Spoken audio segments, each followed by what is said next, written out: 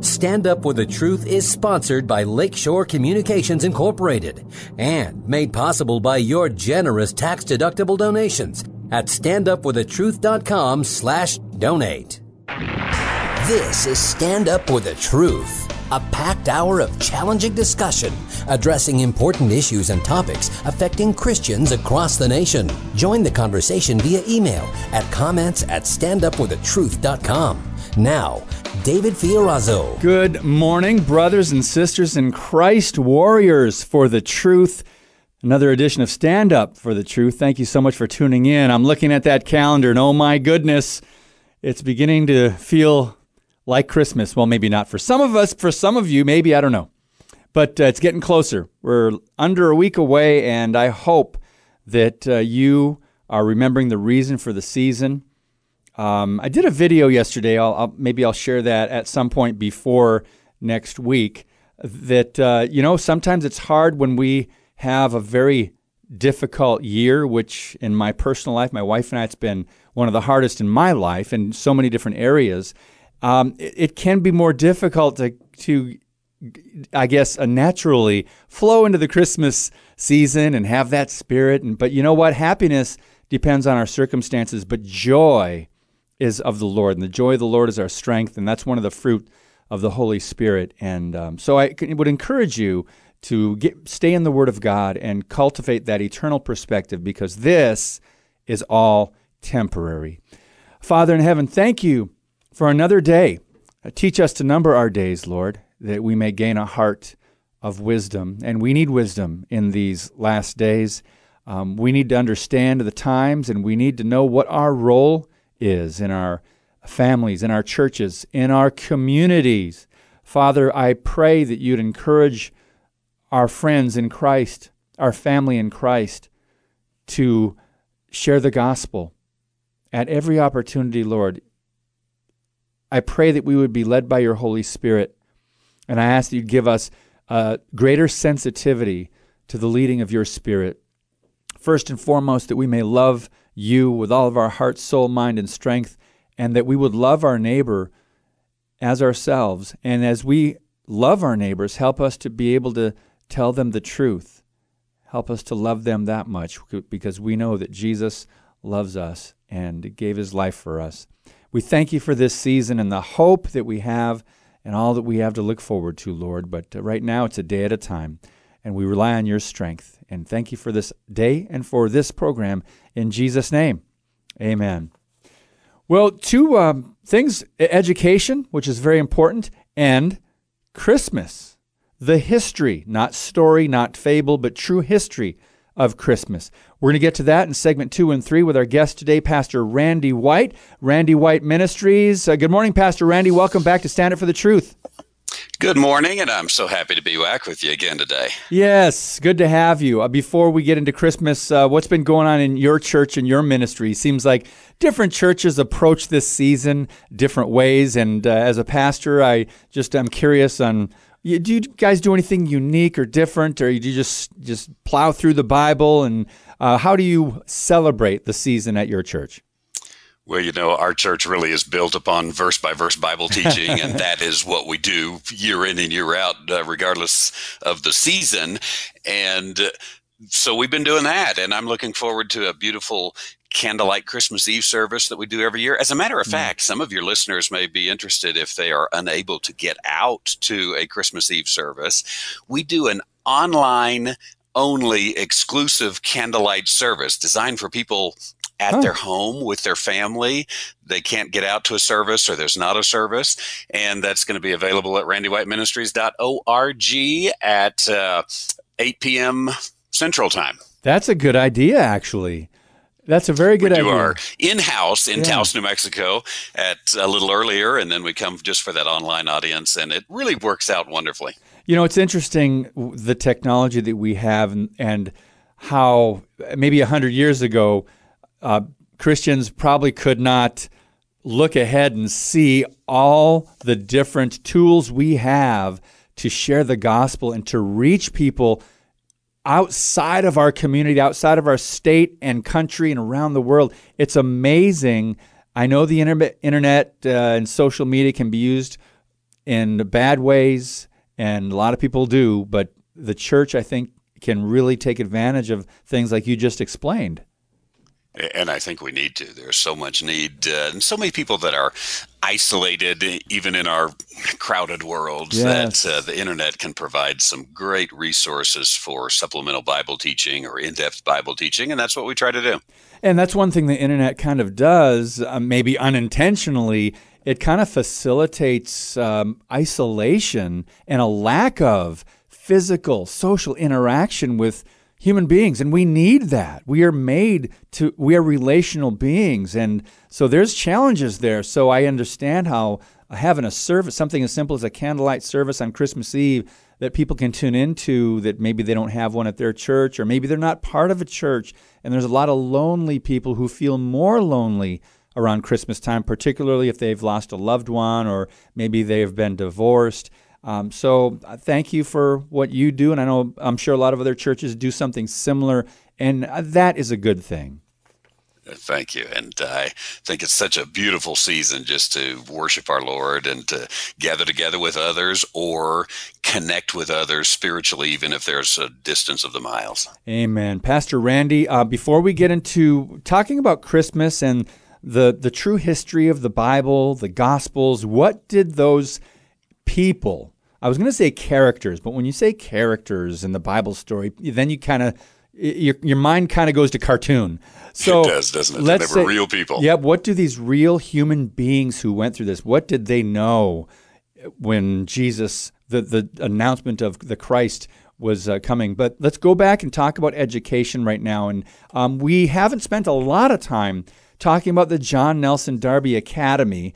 And I want you to just share with our listeners, first of all, its origin, and then it's obviously for people that want to have a home-based education, a private homeschool children, or more families are taking advantage of this. So just share a little bit about that, Pastor Randy. I will. We started the John Nelson Darby Academy. We're in our second year now. And for parents and families, those who are looking for a homeschool option, and yet they need the help, the assistance of knowing that someone can be there and provide the curriculum for them. Someone can be there and provide the impetus for their child to get the work done on time. All of those kind of things that are honestly kind of difficult for a parent, and yet is a parent's chief responsibility. And so we just decided to come in and partner with the parent and carry out these things in a unique setting where a child can learn at home or at the parent's office, or maybe in a church setting where there are 2 or 3 students even gathered together.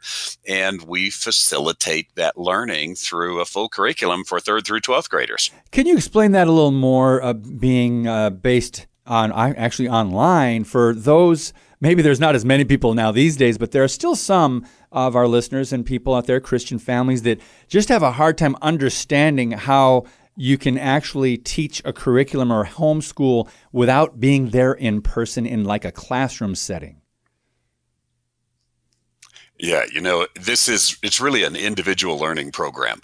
And what we do is set the curriculum in front of the child through the computer, and we then facilitate really the child teaching themselves. We are not a video-based program. There's actually very little video in our program. It's much more a reading-based program and an interaction program. And as we set the math or the science or the history of the Bible, whatever the class may be, before them, then they work through the material and they master the material, and we make sure they're making progress.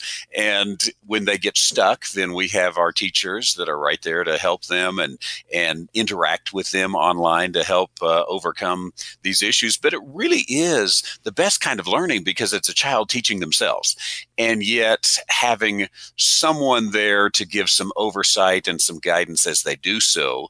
And it allows a student to work really at their own pace, to work in a manner that is fits their learning style. In some classes, they just sail and they go so fast, and because they know the material, there's no need to dwell on it. And others, they're able to stop and say, I've got to figure this out before I can go on. And so it's very individual, tailored learning. At the risk of being redundant, my next question is about the problems in public education. We've had Alex Newman on with the New American, Dr. Duke Pesta, many, many others. We know the problems morally in the government-run education system, the ABC curriculum, anything but Christian or anything but Christ. What are some of the problems with the classroom style that maybe the basic problems that we're missing out of that caused you to start the John Nelson Darby Academy? I appreciate that question because there is so much when it comes to public education that we do talk about and should talk about, and that's the morality that is being taught, the agenda that is behind public education, and honestly, the social experimentation that is behind public education and has been since Thomas Dewey really invented the modern public education system. He was one that used public education from day one to be a social engineering experiment. And that's why through the years, public education has gone through so many different philosophies. It seems like every new leader, every new day, every new generation, they bring a new educational philosophy because it really is a social experimentation kind of project that Dewey brought into American society. Now, we have really talked about so much of that kind of stuff. And again, it's a very valid conversation. But I think one of the things we miss is a classroom setting really the best way for a child to learn? You bring together, in almost every public school education, you bring together 20, 25, 30, 35 students and set them in a classroom and expect them to be able to learn well. To focus, huh? Yeah, exactly. It makes it hard for the teacher to focus because there's some distractions in the room always. Mm-hmm. There are 1 or 2 or 3 or 4 kids who are potentially violent and disruptive. There are a number of kids there who may be sick and coughing and sneezing and there's 25 or 30 different distractions given there. I think even you and I as adults don't learn that well in a classroom setting. When we really learn something, probably if we thought about it, the things where we really began to grasp it, we did it on our own. We got it in the book, we opened it up, we dug in, and it may have been a classroom that helped us to do that, but it was really on our own that we learned it. And so we just decided, let's capitalize on this ability that we as humans have of teaching ourselves.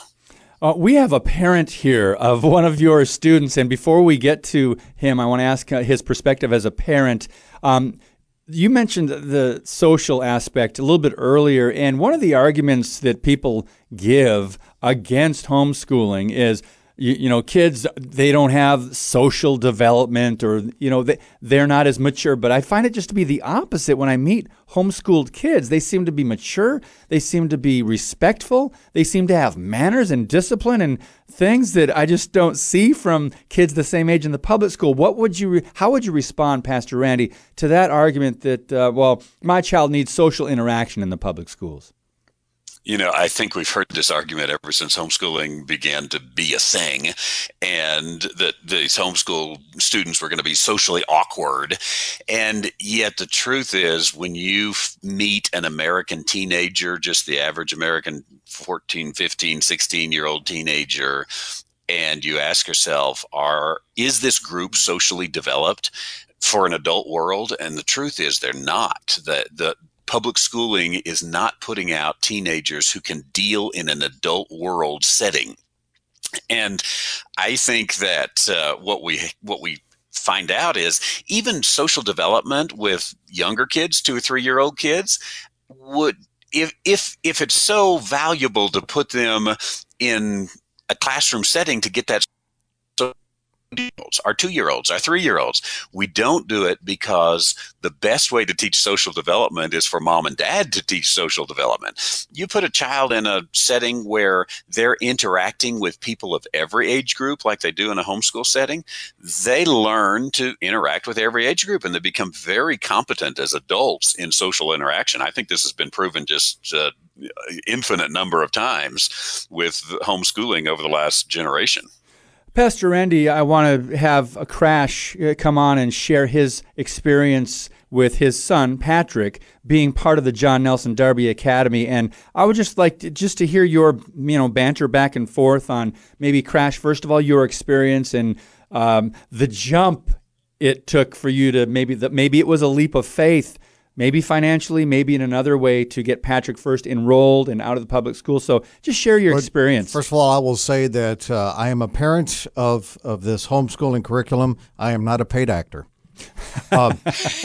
Randy, Pastor Randy, I wanted to go back a little bit what you were talking about the public schools, because I need to segue this way.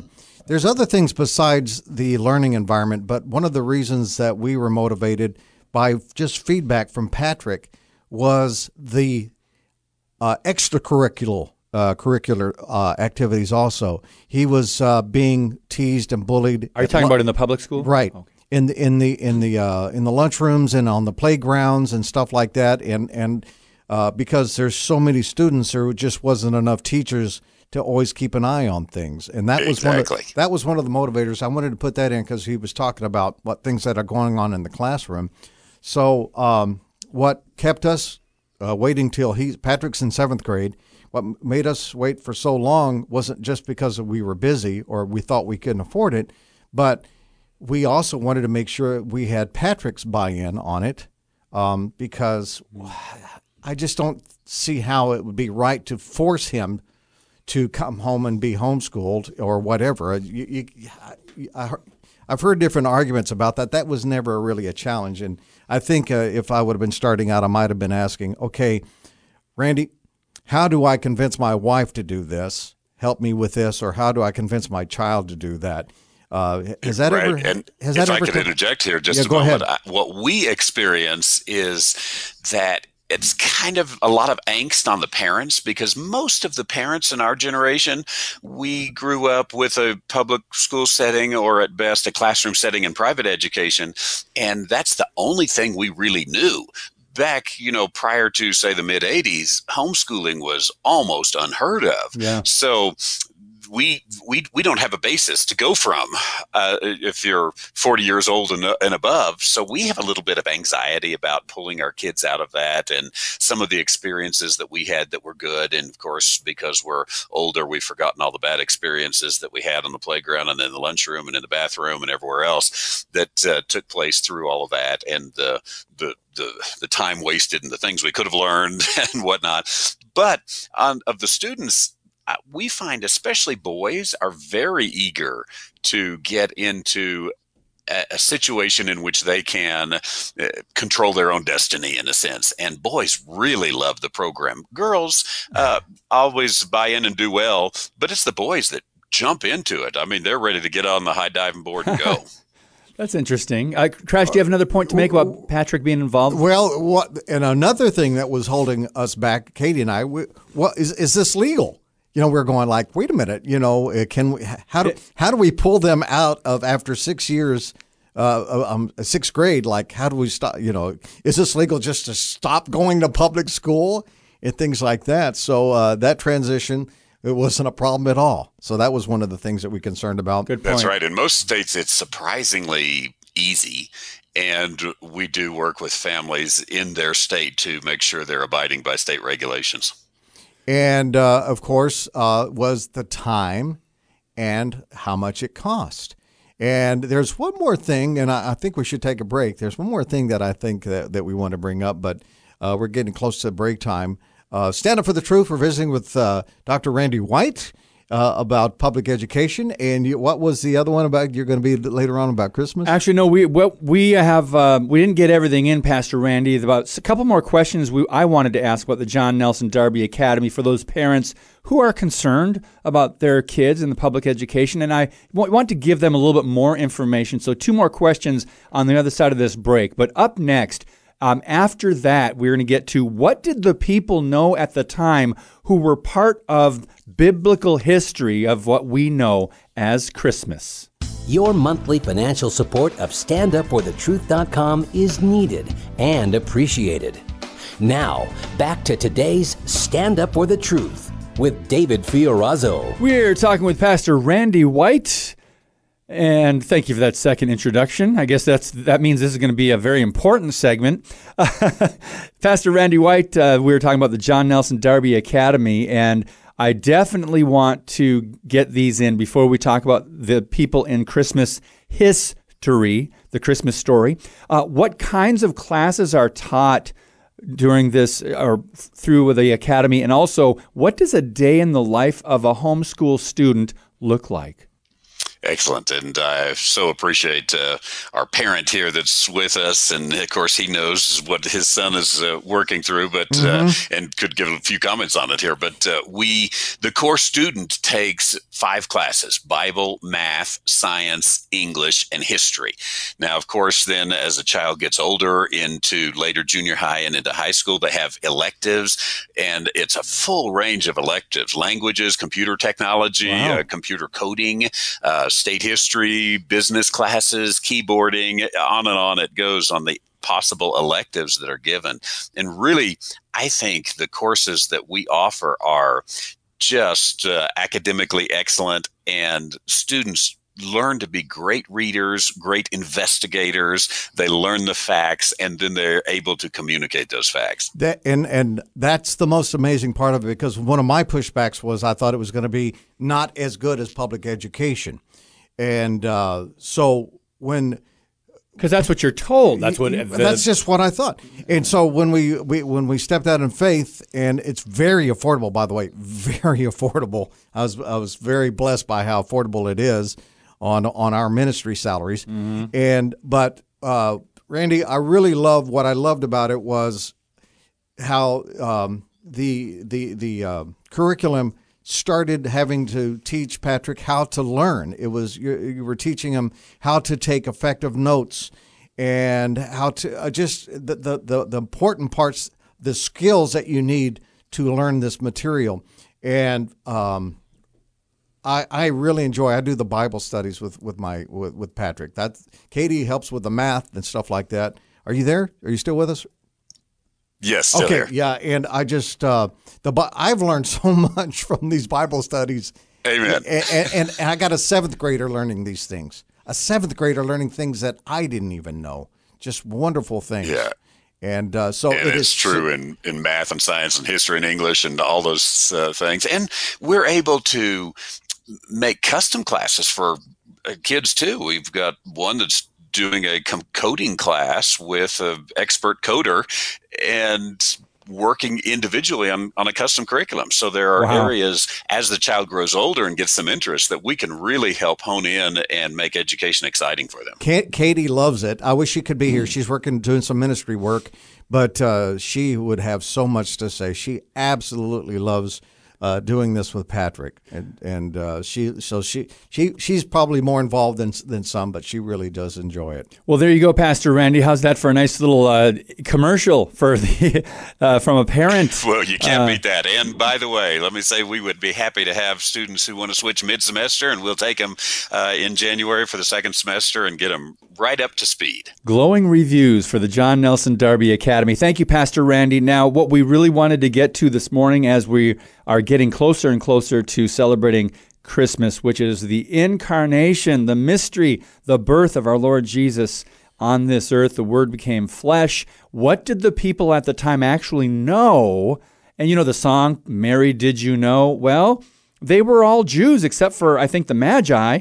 So what did they know, the people that were mentioned in biblical history about the Christmas story, Pastor Randy? Amen. If we ask Mary, did you know? And Joseph, did you know? And Zechariah and Elizabeth, did you know? And Simeon and Anna, did you know? And shepherds, did you know? And Magi, did you know? What we find out is they knew so much. And I think we forget that they had this background in Hebrew prophecy that answered so many questions. And they just had some logistical issues that they didn't know. But the facts of who Christ was, or who Jesus was as the Christ, the role that he was, the kingdom mission that he had, even the redemptive mission that he had, all of this was known in Scripture, and it really is, I think, very encouraging to me as I look at this and see, for example, even Mary, when the angel Gabriel comes and speaks to her and says, I will give him the throne of his father David, and he will reign over the house of Jacob forever. His kingdom will have no end. And she didn't stop and say, what are you talking about? Kingdom, David, reign, rule. Where's all that coming from? And the only thing she has is a logistical question, which is, I've not known a man. How is this going to be? And we see that she is so aware, not only because Angel Gabriel announces it to her, but even the things that Gabriel announces were things that she didn't have to ask questions about because she had studied before. So the average person, Pastor Randy, and I'm like, I guess in our modern day vernacular might be the middle class or the working class person at that time. Did they know, the farmers, the shepherds, did they know the Hebrew prophecies? Did they know the scriptures? Did they go to temple? I think that this was a society which was, first of all, far more educated than we typically understand of the ancient world. And this is probably true even outside of the ancient Hebrew world into the Greco-Roman world of that day. Education was highly valued. But within the Hebrew world, they not only were really highly educated and articulate, but in their Hebrew scriptures, they were very educated and understanding. And this was a time period of heightened messianic expectation because of the prophecies that Daniel had given that really gave a timetable that said to them, this is the time that Messiah needs to be born. And so they were, as a society, very much expecting the arrival of the Messiah and looking for the arrival of the Messiah. And with that, of course, then they were studying the prophecies about the Messiah. And I think that probably in that day, the average person, the shepherd, the carpenter, the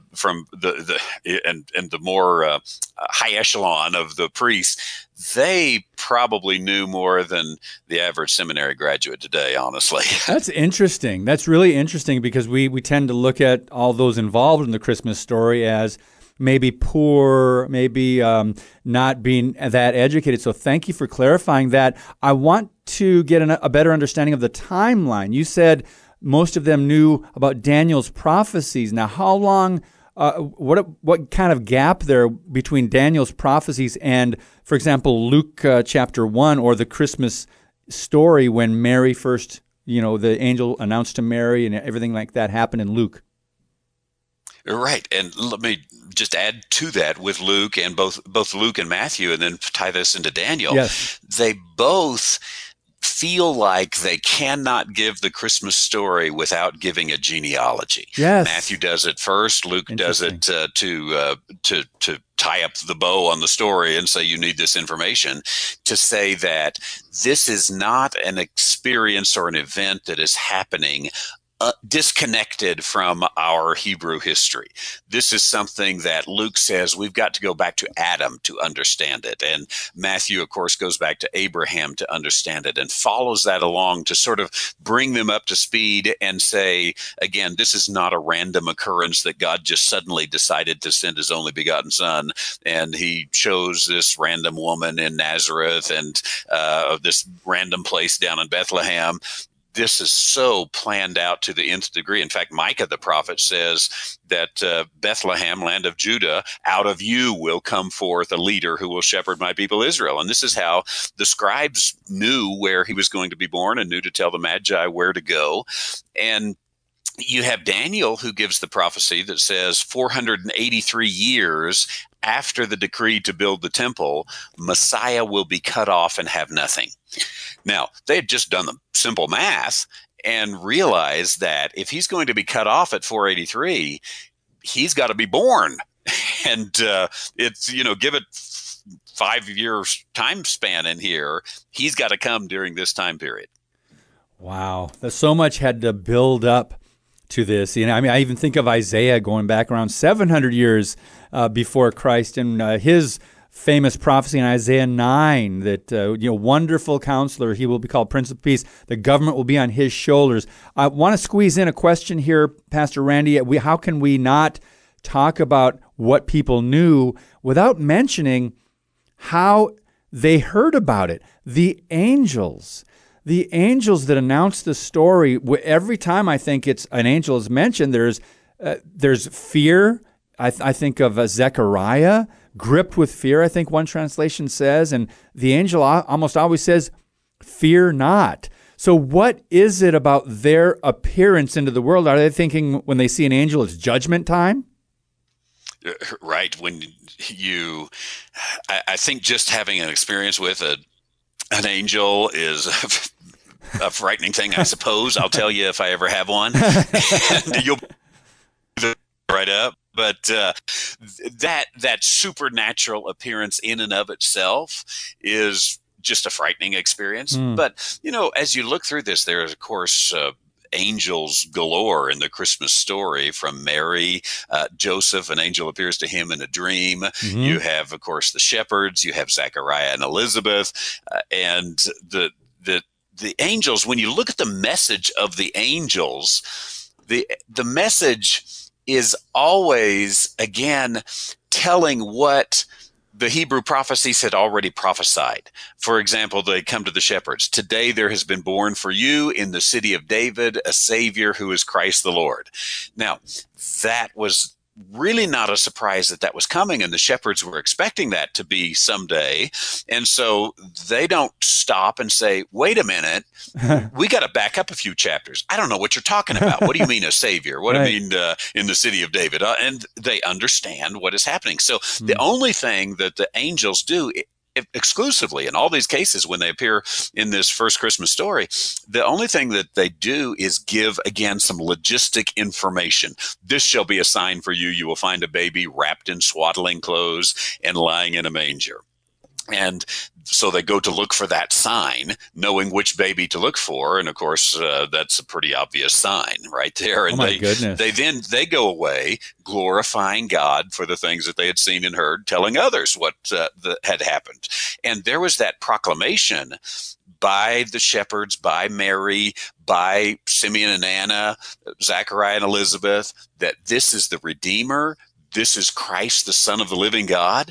Sometimes we mistakenly think Peter was the first to understand this in the Caesarea Philippi experience. Thou art the Christ, the Son of the living God.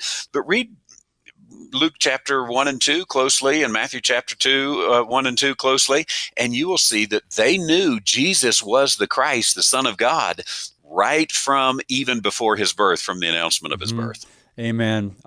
Pastor Randy, let's go back to Mary, and I just want to get your take on the song. As beautiful as it is, as emotional, and I think a lot of women particularly can relate to that. Mary, did you know that your baby boy would grow up and be the Savior of the world? Mary did know a lot. Apparently, first of all, if she didn't know from the Hebrew Scriptures, the angel announced the child to be the Son of God, and she knew about his role as one who would establish the kingdom. So does the song kind of, like I said, as beautiful as it is, does it kind of do a disservice to the actual truth of what Mary and the the people at the time really knew about the coming Messiah? It is somewhat unfortunate that it is such a beautiful song, such a pensive song, yes. And just draws out emotion and asks that question. And when I hear it, I, in my own heart, rejoice to say, yeah, she did know. Mm-hmm. She did know. And that is a blessing. And so it's not a song that I would prohibit, but at the same time, I really wish that either the one singing it or even better, the author had finished it up with another verse that said, Mary, yes, you knew. You knew. You knew that a soul would pierce even your own, a sword would pierce even your own soul, as Simeon says when Jesus is 8 days old.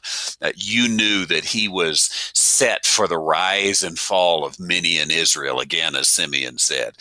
And you knew that he was the Redeemer, and such a a rejoicing then to know that Mary, who knows all of this, says, "Behold, the bondslave of the Lord, be it done unto me as thou hast spoken."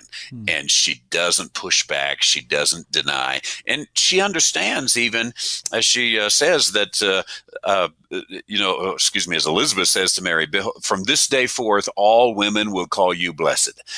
That she is the one that is able to bring forth the Christ child. Or as Elizabeth says, "How can it be that the mother of my Lord should come unto me?"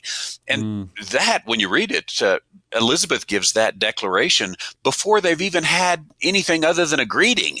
And Elizabeth is very knowledgeable that Mary is the mother of Elizabeth's Lord. Yes, the Lord Jesus. And it's, by the way, I love that scripture because it is a very strong argument for life in the womb and the awareness of a fetus, a living human being in the womb who leaped for joy. I think that's a very important greeting to recognize, don't you? Indeed, it says so much about life in the womb and viability and personality within the womb, and that it is a real soul that is there, not waiting to gain its identity. But that was John the Baptist in the womb, and leaping for joy at the sound of the presence of his Lord coming in, who was in the womb of Mary, his mother. Mm-hmm. I really do want to get to Zechariah's prophecy before we run out of time. But before that, going back to Joseph. Joseph, who the Bible tells us had in mind to divorce Mary quietly, and they weren't technically married. But when you're pledged to be married in those days, you are committed. Could you explain that, Pastor Randy, and what Joseph knew? Right. Marriage customs obviously do change over the centuries and over the cultures. And here they were betrothed to one another, committed to one another, and likely by their families. And this was something that was going to happen. And yet it was required that he keep her as a virgin until they came to the marriage time. Mm-hmm. And that had not yet come. And here she's found to be with child. And this is basic biology problem here that Joseph is dealing with. And so he looks at it, being a righteous man. He knows that he has to do something with this, and yet he also loves Mary and cares for her, and so he desires to do it secretly. Let's figure out, what's the best scenario I can make out of this mess? And that's when the angel comes and encourages him, again with some logistical information. "Do not be afraid to take Mary as your wife. That which has been found in her is of the Holy Spirit. She will give birth to a child. You will call his name Jesus. He will save his people from their sins." And from that point, Joseph doesn't display a bit of hesitancy. He arises, he took her as his wife, kept her a virgin until she gave birth to her firstborn son, and he called his name Jesus. And Joseph is a very willing partner in this. As soon as, again, the angel, through the vision in his dream, gives him the confirmation that this is the Messiah. I can't imagine what people were saying at that time. What did Joseph explain to them? He must have known in his heart. The angel, of course, made it very clear and strongly encouraged him. And yet people are going to have a hard time grasping that, yeah, she's just supernaturally pregnant. I'm not sure people had, I think it might have taken a while. I know that's speculation, but what do you think about that, Pastor Randy? Sometimes I wonder, and this may be reading our own culture into that culture, but sometimes I wonder if indeed that's why Mary immediately left and went and spent, it looks like, about 6 months in the hill country of Judea rather than staying around her home there. Interesting. Just because sometimes it's easier not to deal with the way people are talking, and surely they probably were talking. And yet I also wonder, again, in her neighborhood, her very Jewish neighborhood, they had a synagogue there that Jesus grew up in, of course. Was there also in that community the understanding, and maybe they were rejoicing with her and even calling her blessed by then, because at that point it was every Jewish girl's desire to give birth to the Messiah. So this understanding, and of course the prophecy of of Isaiah, a virgin shall bring forth a son. Yes. That was known. Wow. And probably they were saying, well, let's wait and see. Maybe she is with child of the Holy Ghost. Let's keep our fingers crossed, if I may use such a term. Interesting perspective. So they did know. They did have an idea of those scriptures, and a virgin will be with child, right? That's right. And go ahead. No, I was actually going to jump ahead to Zechariah and Elizabeth, but if you had an extra point there to make, please do. Well, no, I was just going to point out that in the Hebrew Scriptures, to not have a child was the worst thing that could happen to a woman. And we know that just from a cursory reading of the Old Testament. And the reason was because they were expecting the Messiah to be born from a woman, as was promised in Genesis chapter 3, verse 15, in a very vague sense. But they were looking forward to that. And so this heartfelt desire to see the Messiah born was something that the Hebrew culture very much knew. Wow. So much. It's such a rich story when you talk about the human beings involved. And at the time, we know what we're supposed to know because we have the Gospels, we have the Old Testament prophecies. We don't have all the details. We didn't hear every conversation, but we don't need to.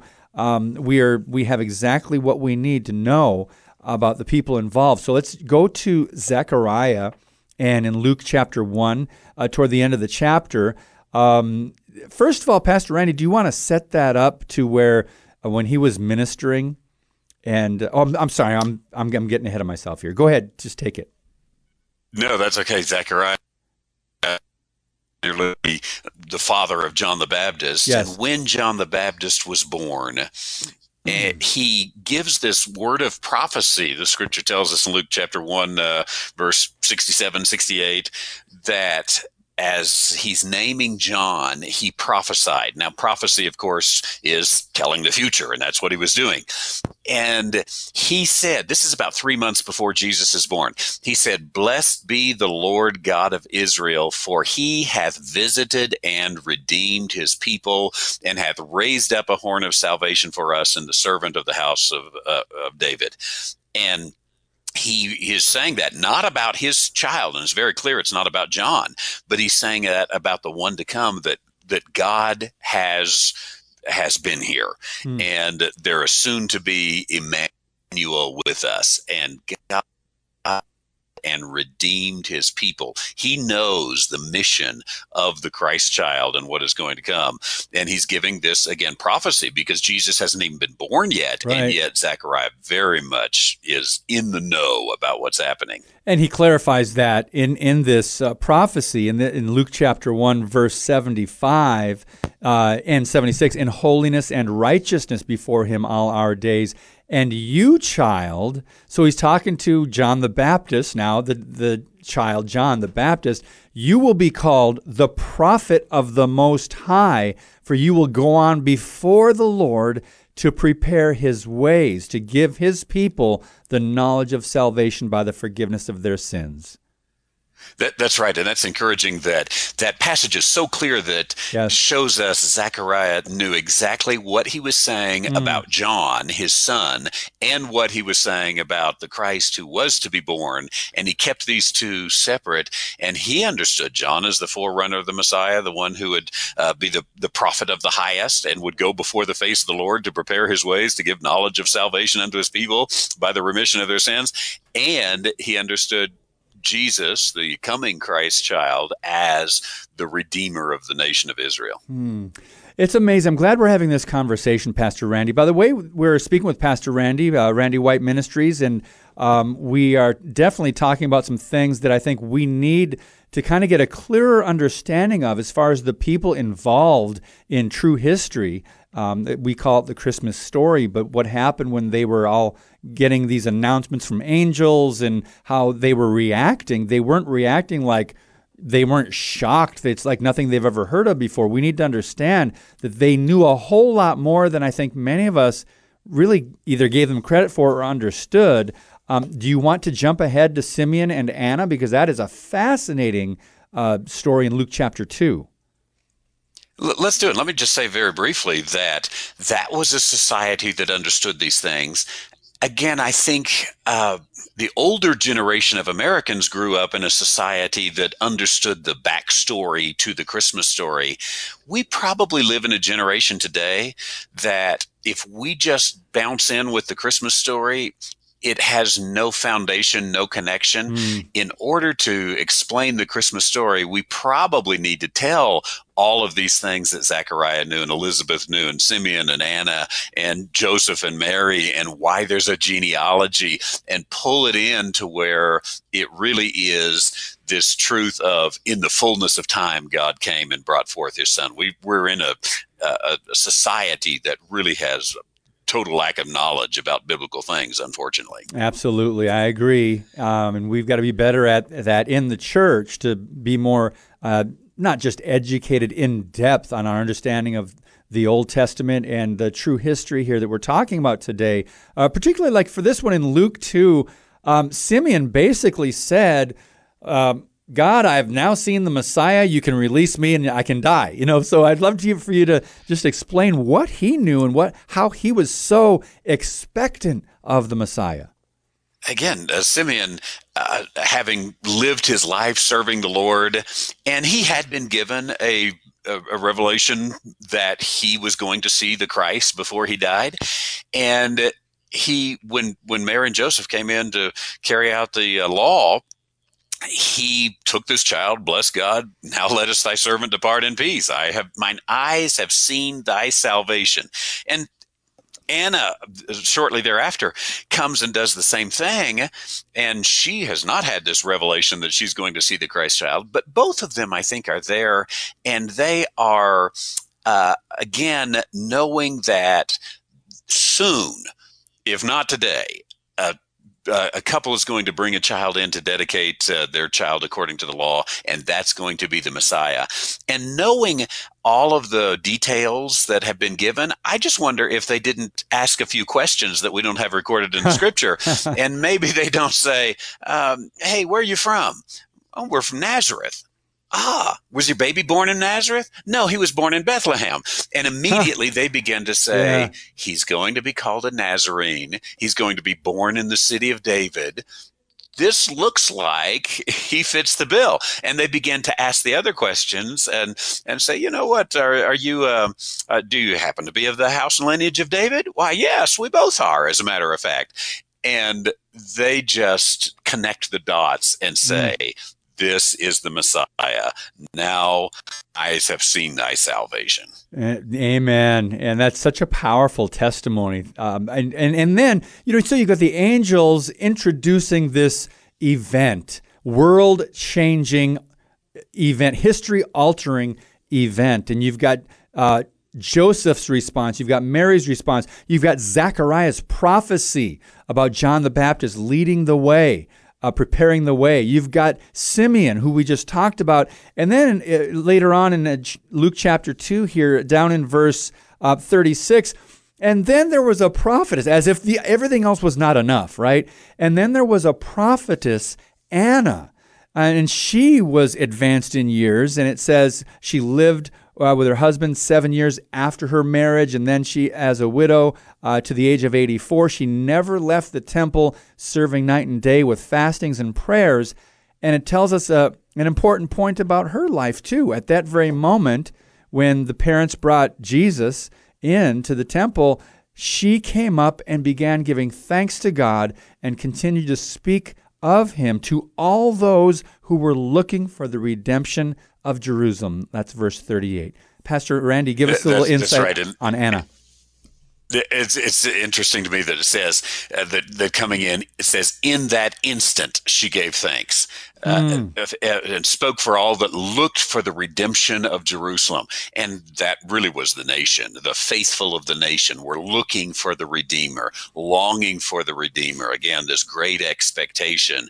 And in some Christian circles, they call this season Advent and talk about Advent, the arrival. And it really was a season for Israel at that time of looking for the arrival of the king, the advent, and longing for it.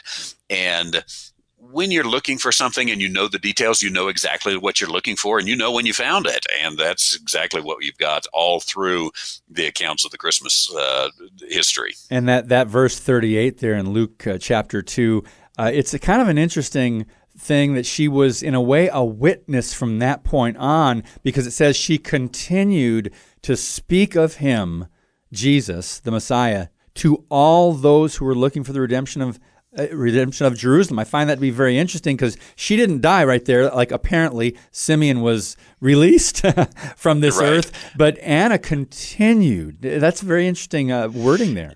Indeed. In fact, you've got Anna continues, and of course the shepherds go on their way rejoicing, making known the things that have been told them. So they're announcing the birth of the Christ child. Of course, the Magi come, and they cause a stir in Jerusalem so that really very quickly everybody is in the know about what is happening. And it is not a secret event at all. Yes, I think that's such an important point to take away from this morning, Pastor Randy, and thank you for just taking us through these different stories, the people that were involved, because they absolutely knew. They were well-versed, most of them, on the Hebrew Scriptures. They knew the prophecies about Messiah. If we could wrap it up in a couple minutes here, could you, geographically, I look at the Magi, and it says from the east they arrived, but they knew who they were looking for. So those who sent the scribes, meaning the people that knew the Hebrew Scriptures, they knew exactly about where the Christ was to be born and where to send the Magi, right? They did. In fact, the Magi arrived from the east, I believe from Babylon, and they ask, where is he who's been born King of the Jews? They know who they're looking for, and that is the King of the Jews. And they're not looking for Herod, and that's causes Herod, obviously, an awful lot of angst in all of that. But Herod then turns to the scribes, because Herod's the only one that doesn't know. As the king of the Jews, he doesn't know his Jewish theology. So he turns to the scribes, and they say, well, in Bethlehem of Judea, and mentions the prophecy from Micah about being born in Bethlehem. They send the Magi on to Bethlehem, and of course, they give the gifts of gold, frankincense, and myrrh. I think those Magi actually are Jewish sages of the same company of sorts of Daniel that didn't return in the exile. They remained there, and yet those Jews in Babylon, which was the second largest Jewish city in the world at that time, they were also looking for the arrival of the King of the Jews. Wow. So much in this rich history. So I just want to encourage our listeners, Pastor Randy, I know you probably would too, to look at this story as the true history as it is, and much fulfillment of scriptures and prophecies on the Messiah, instead of just how we've kind of made it about maybe entertaining, maybe a Christmas story, and there's cartoons, there's Christmas movies. No, this is actual history, and these were very real people who were, from what we understand, not caught off guard or shocked or surprised that it was happening, but maybe they were just a little taken aback that it happened to them. You know, that's an interesting thought, is it not? It is. And these random events that God is suddenly coming up with, deciding to send his son to be the Redeemer, this is something that has the entire Old Testament building up to it, which is why Galatians then again says, in the fullness of time, God sent forth his son. And I think that this account of history and all of the accounts through the New Testament and even the Old Testament when you look at those, if you have been a good student of the Word and you know what built up to it, it is even so much more exciting than if you just look at the random occurrence, what looks like a random occurrence set along by itself. So I just encourage the listeners this Christmas time to determine that in these coming days, you're going to be a student of the full Word of God, just knowing all of the little facts, and it will make every history is recorded and really come alive spiritually. Pastor Randy White, thank you so much. I really think this has been a beneficial conversation to have, and we appreciate your insights. And God bless you, brother, and have a Merry Christmas. Thank you. I appreciate it, and would again love to see anyone at that online Christmas Eve service, 8 p.m. Central at randywhiteministries.org. We'll put the link in today's podcast, Pastor Randy White. When we come back from break, we're going to talk about tomorrow's very special guest. Stand Up for the Truth, a ministry of Lakeshore Communications Incorporated. Keep the discussion going on social media. Stand Up WI on Facebook and Twitter. Now, we wrap up today's Stand Up for the Truth. All right, thank you so much for tuning in. And tomorrow, very special guest, author Hillary Morgan Ferrer. Her book is called Mama Bear Apologetics. And it is great having Elizabeth Johnson, the activist mommy, on yesterday. Kind of a theme going now. We've got Hillary Morgan Ferrer. We'll talk to her about her book and talk apologetics. Apparently for mama bears, but I'm sure for everybody. That's tomorrow. Thank you so much for tuning in. God bless you, and keep speaking the truth about things that matter.